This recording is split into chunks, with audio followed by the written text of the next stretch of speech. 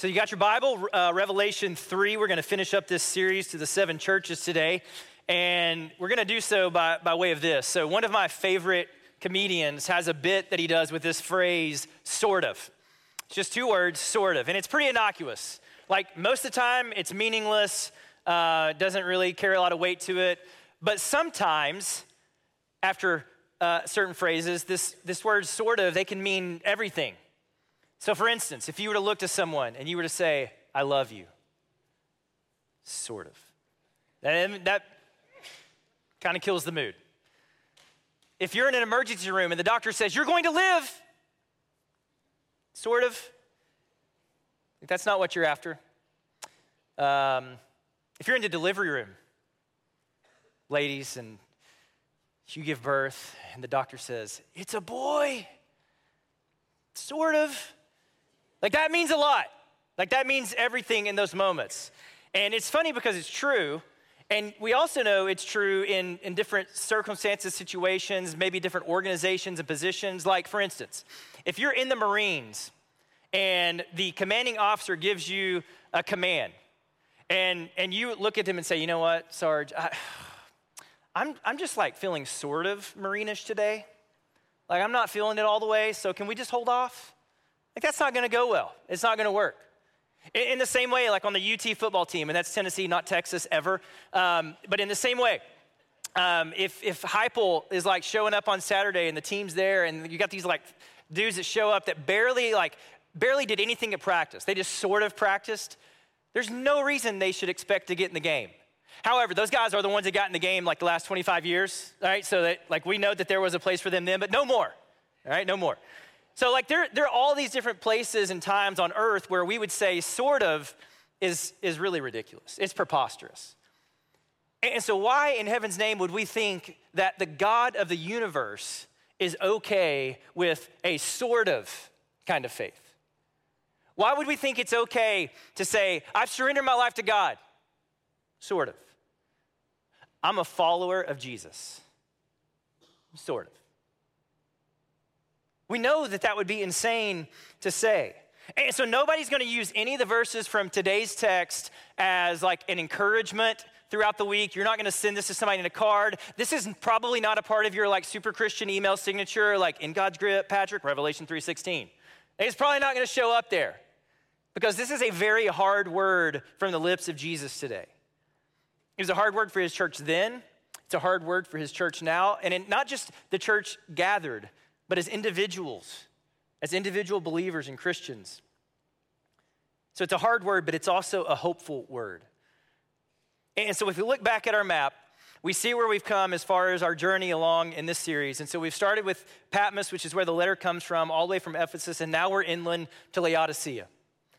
And so this is the word that Jesus speaks to this church in Revelation 3:14. To the angel or the elders of the church in Laodicea, write, these are the words of the Amen, the faithful and true witness, the ruler of God's creation. So he identifies himself as the Amen, the faithful and true witness. So anytime we say the words Amen, we are saying it is true or it is so.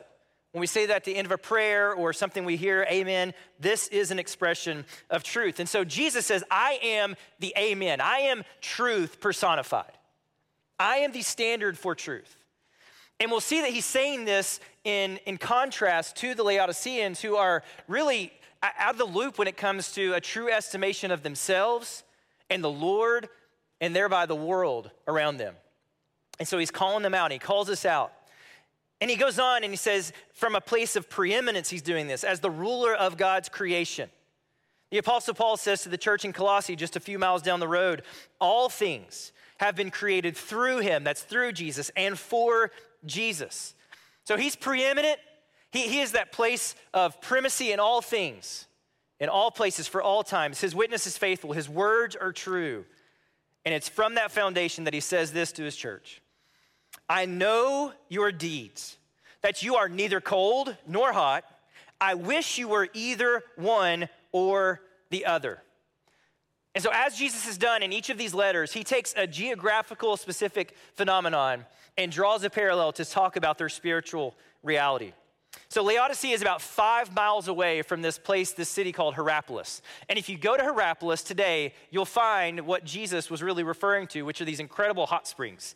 It just looks majestic. I don't know how much it costs to get there, but it's more than I've got. Now, there's another picture. That could be you. That could be one of y'all for all I know, right? But that could be you just enjoying the hot springs whenever. But this was this natural phenomenon. And what would happen is these waters would flow down into the Lycus River Valley, and they traveled that 5 miles, and by the time they got to Laodicea, the water was no longer hot. It was lukewarm. It was tepid. It was undrinkable. And then just down the road in Colossae, they were known for having this thriving cold water system. Just brilliant. And yet that also wasn't going to make it to Laodicea. And so Laodicea was kind of in the middle. They were just halfway between. And this is the relationship that Jesus is drawing.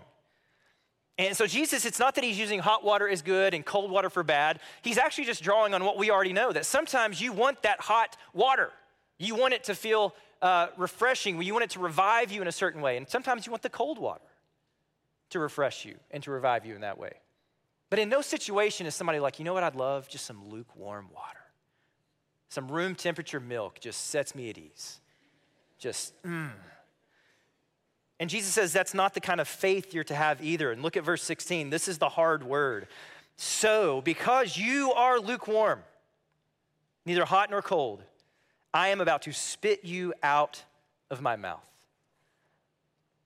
And so just imagine that your life, everything about your life is mixed together. Your attitudes, your motivations, your actions, all of it is mixed together. It's poured into a cup.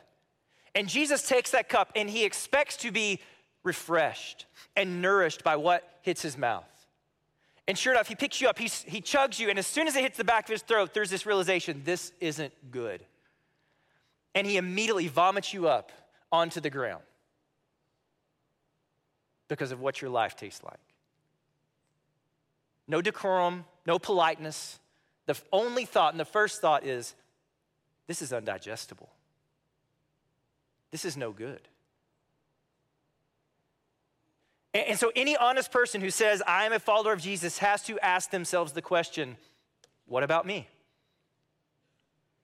If Jesus were to pour my life into a cup and drink, what would he think? Would he be satisfied? Would he be fulfilled? And as you reflect on that, there's a question that is answered in this text, which is, how does one become lukewarm in the first place? How do we go in this direction? And this could be like a seminar on, hey, if you want to be a lukewarm follower of Jesus, here's the first way you could do it. In verse 17, Jesus says to them, you say, I am rich. I have acquired wealth and do not need a thing.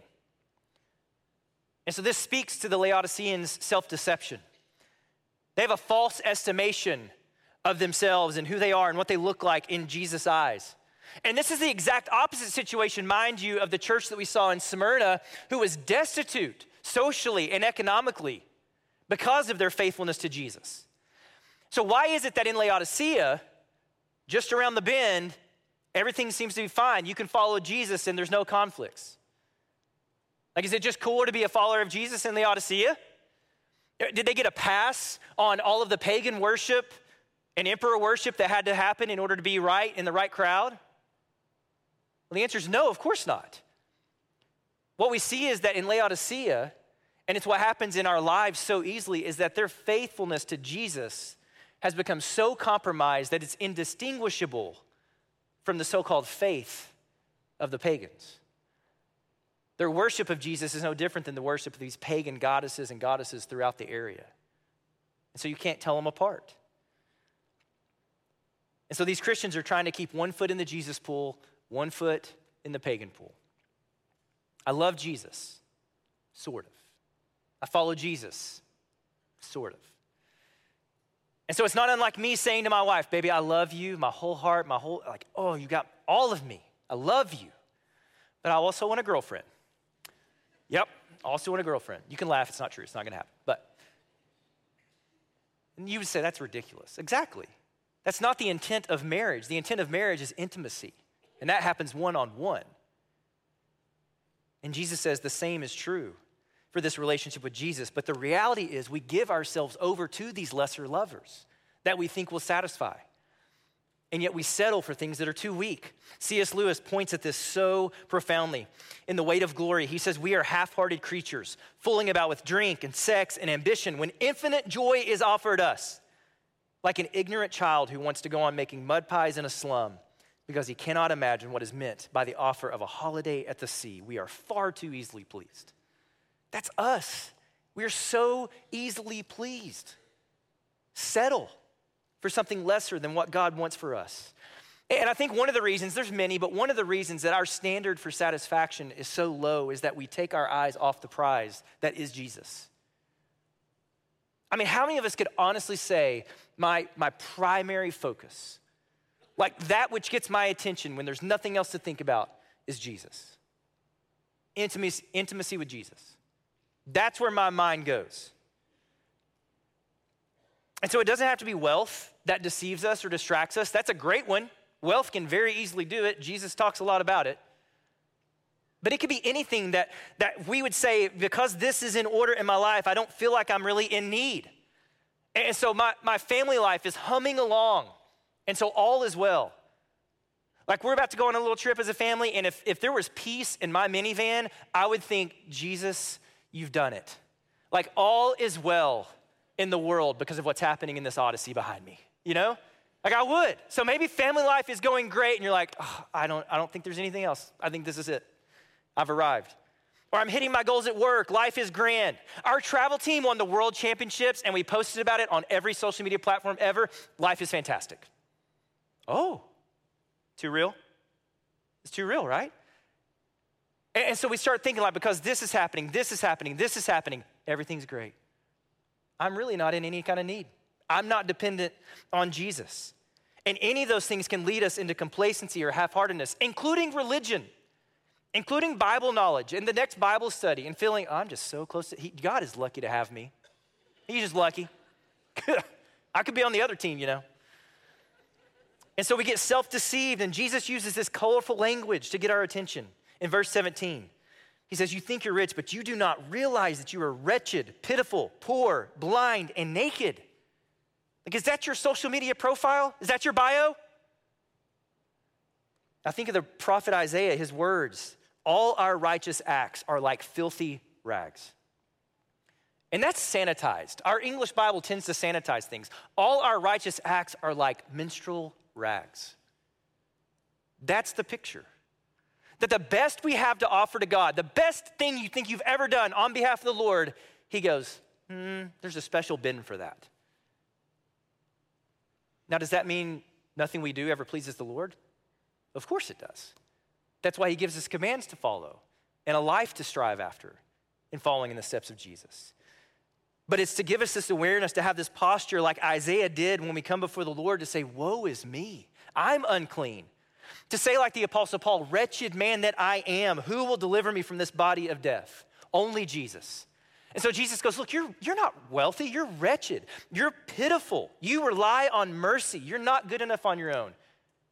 You're poor, you're no better than a beggar. You're blind, you do not see things as God sees them. And so our vantage point is obscured because of the sin in our lives. And he says you're naked. We're completely exposed before the Lord. And if we're honest, we feel oftentimes like Adam and Eve, like we're trying to hide in the garden because we know we're not living the way that God has called us to live. And so as you hear this description, wretched, pitiful, poor, blind, naked, how does that make you feel? Because I'll tell you one, my initial instinct is to explain why this couldn't possibly be referring to me. Well, Lord, here's why. You know, I know you're talking about other people, but we're cool. And so I conjure up reasons why. But deep down, it's true that I'm easily deceived. It's why the 20th century British evangelist Leonard Ravenhill said this. He said, there are three persons living in each of us. The one we think we are, the one other people think we are, the one God knows we are. Like, God's not fooled. He's not fooled.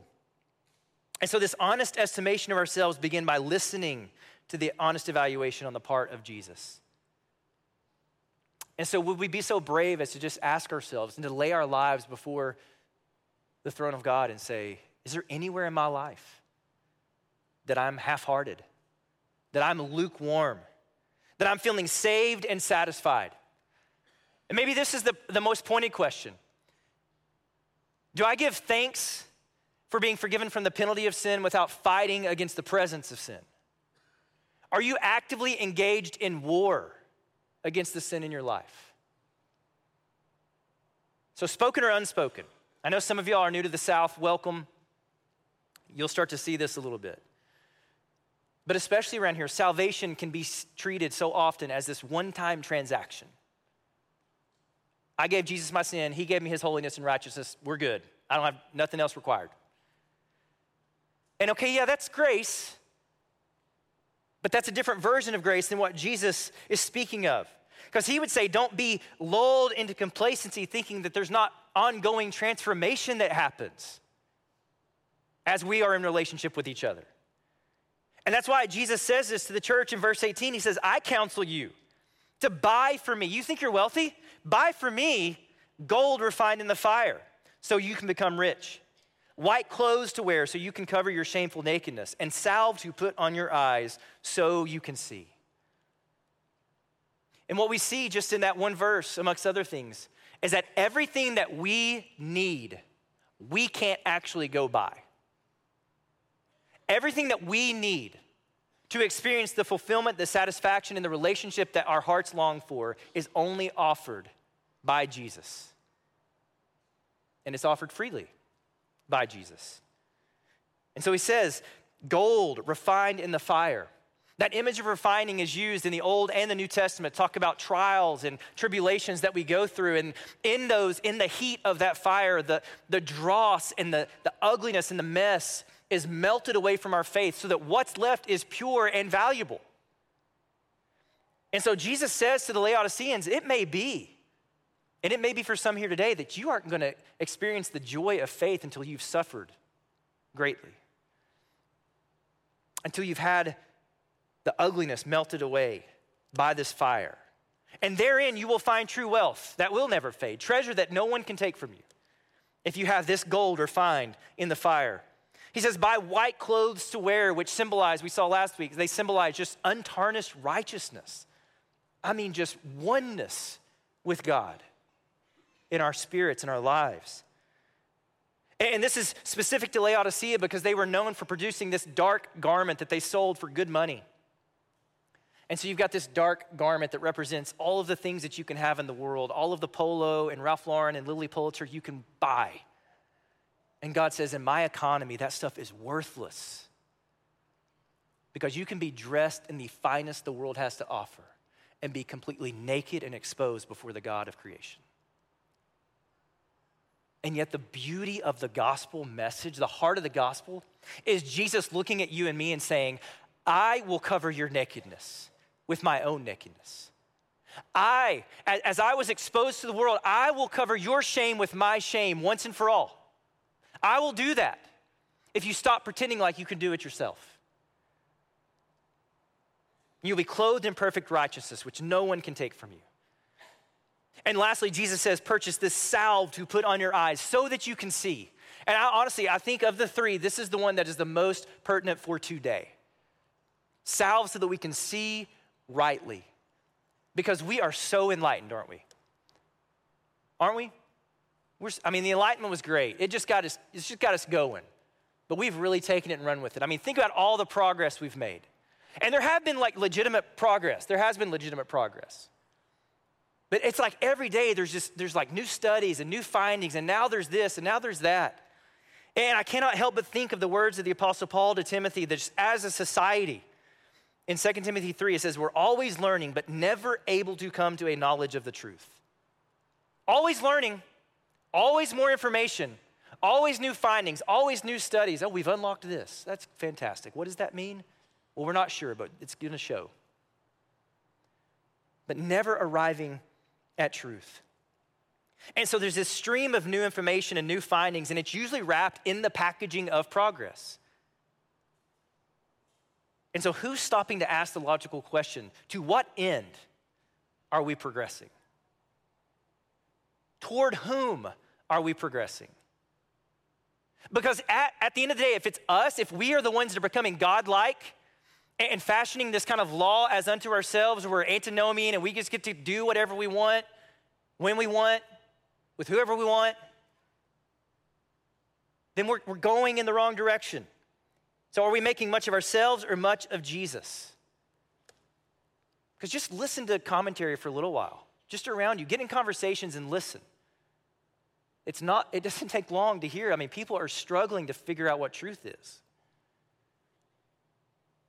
So Jesus says we need this gospel salve. We need the heavenly ointment on our eyes to be able to cure this vision, this poor vision, to see Jesus as the standard of truth and everything in relation to him. And again, the beautiful part of this invitation is Jesus goes, the only way you can purchase this is to come to me with a willing heart, because you actually have nothing I need. I've got everything you need. You have nothing I need. What I want is your heart. And I'll give you all of this in return. And it's the same offer God has been making to his people for thousands of years. This is Yahweh speaking to the half-hearted people of Israel in Isaiah. He says, come, all you who are thirsty, come to the waters. You who have no money, come buy and eat. Come buy wine and milk without money and without cost. He's like, you got nothing. I got everything. Just come. Just come, being willing to come. And at the end of the book of Revelation, Jesus takes this word from Isaiah and he heralds it to any who will listen. It is done, he says. I am the Alpha and the Omega, the beginning and the end. To the thirsty, I will give water without cost from the spring of the water of life. We have nothing to bring to the equation except our sin and, if we're willing, a willing heart. So it's 100% Jesus. 100% grace, but it is not a cheap grace that Dietrich Bonhoeffer talked about. It's a costly grace because it cost Jesus everything, and so it comes with an expectation. It comes with a demand for devotion. And so it's a hard word. It is a very hard word for Jesus to his church, but it is a hopeful word. Unless you think this is like a scourging from just an angry father.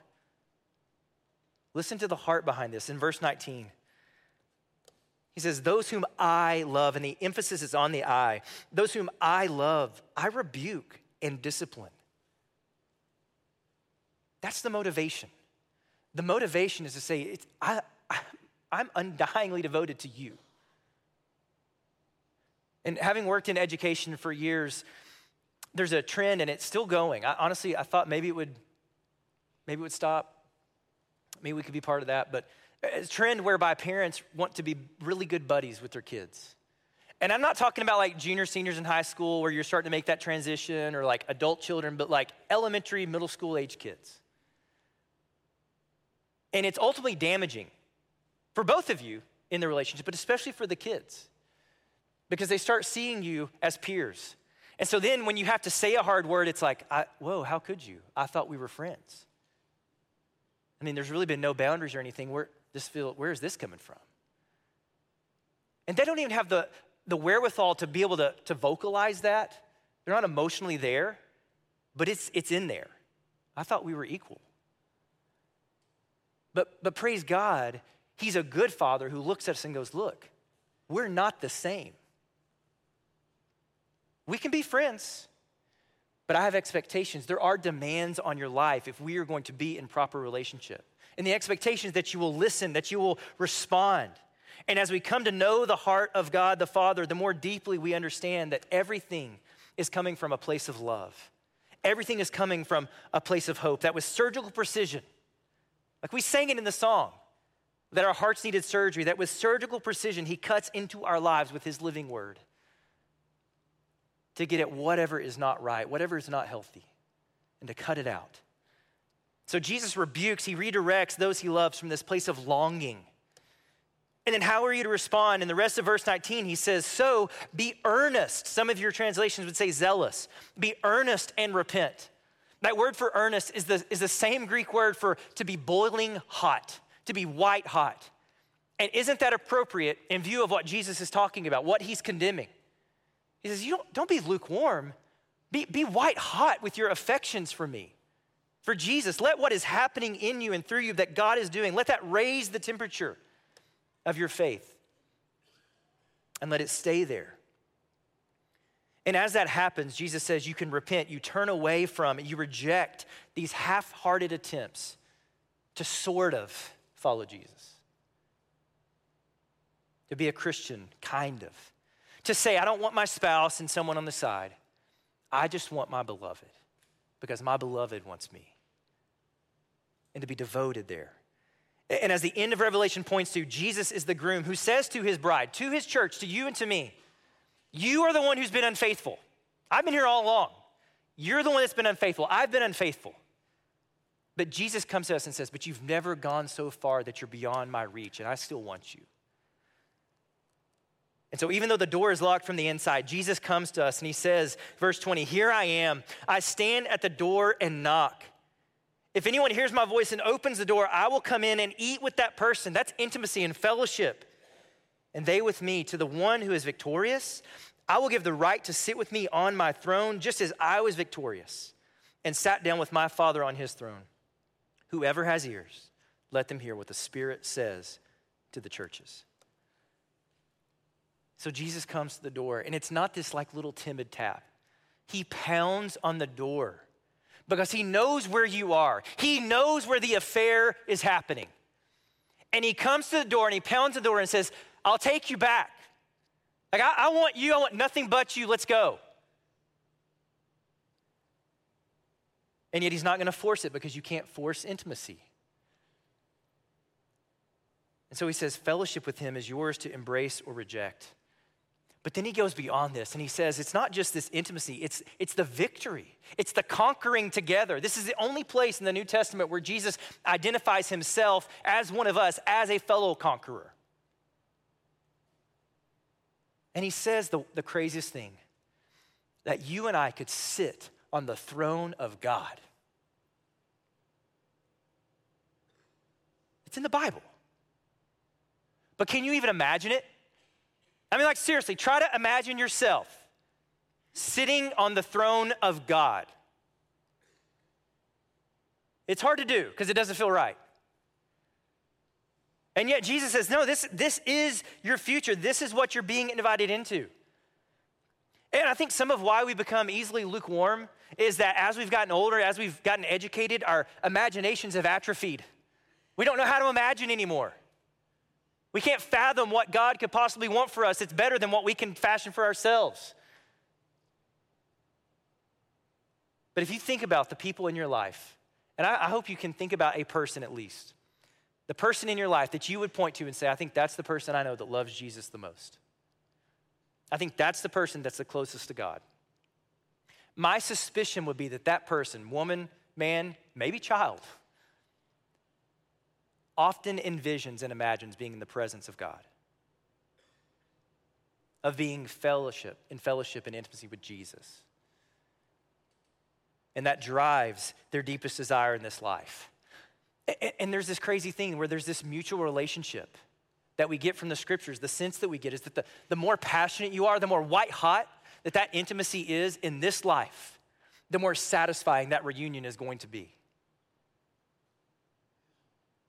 The more fulfilling it's going to be in the arms of Jesus, in the presence of Jesus. And so that's why he's pounding on the door, because he's trying to offer us this infinite joy, and we're playing in the mud, thinking all is well.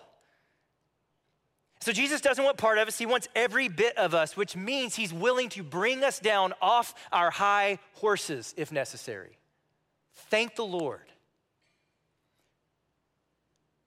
Because if we just look around and what we know of ourselves, there are some of us who gallivanted in here with a very proud heart for one reason or another.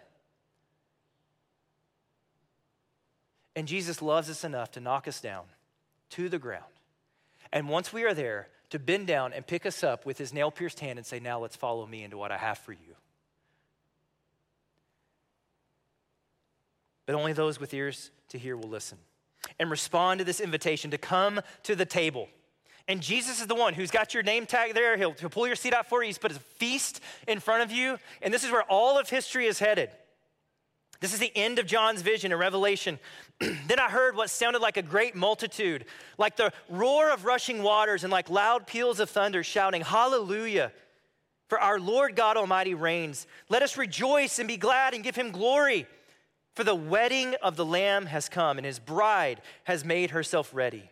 Fine linen, bright and clean, was given her to wear. And then the angel said to me, write this, blessed are those who are invited to the wedding supper of the Lamb. And the reality is every single individual is invited, but not everyone will accept. Not everyone will RSVP and take their place.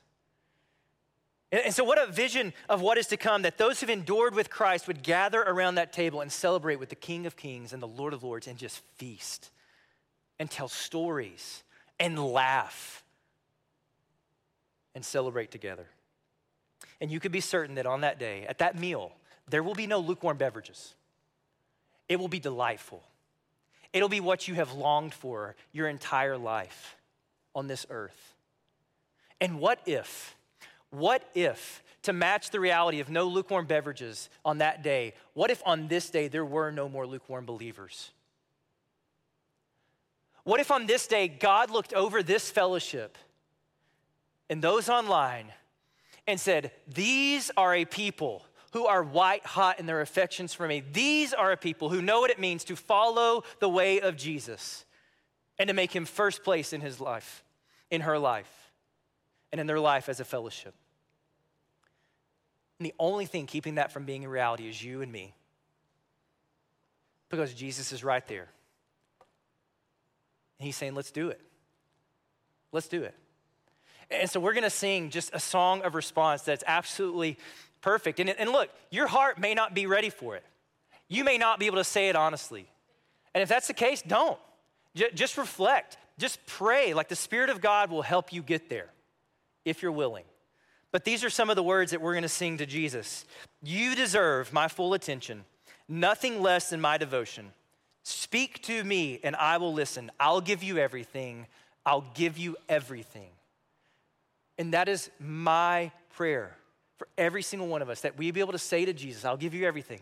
I may not like it. I may not want it to be the case, but whatever has to happen, I'll give you everything. Would you pray with me?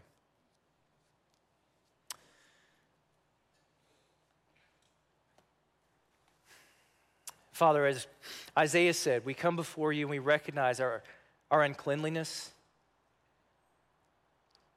that we are wretched, pitiful, poor, blind, naked, apart from you, Jesus.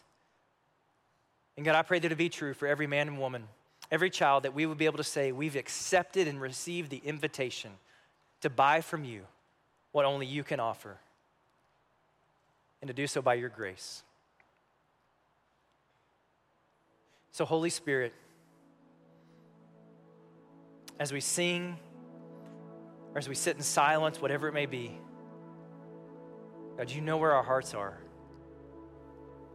And so I pray that it would be true for each one of us, that we could declare that you are the one we desire, that you are the one that we will give full devotion to.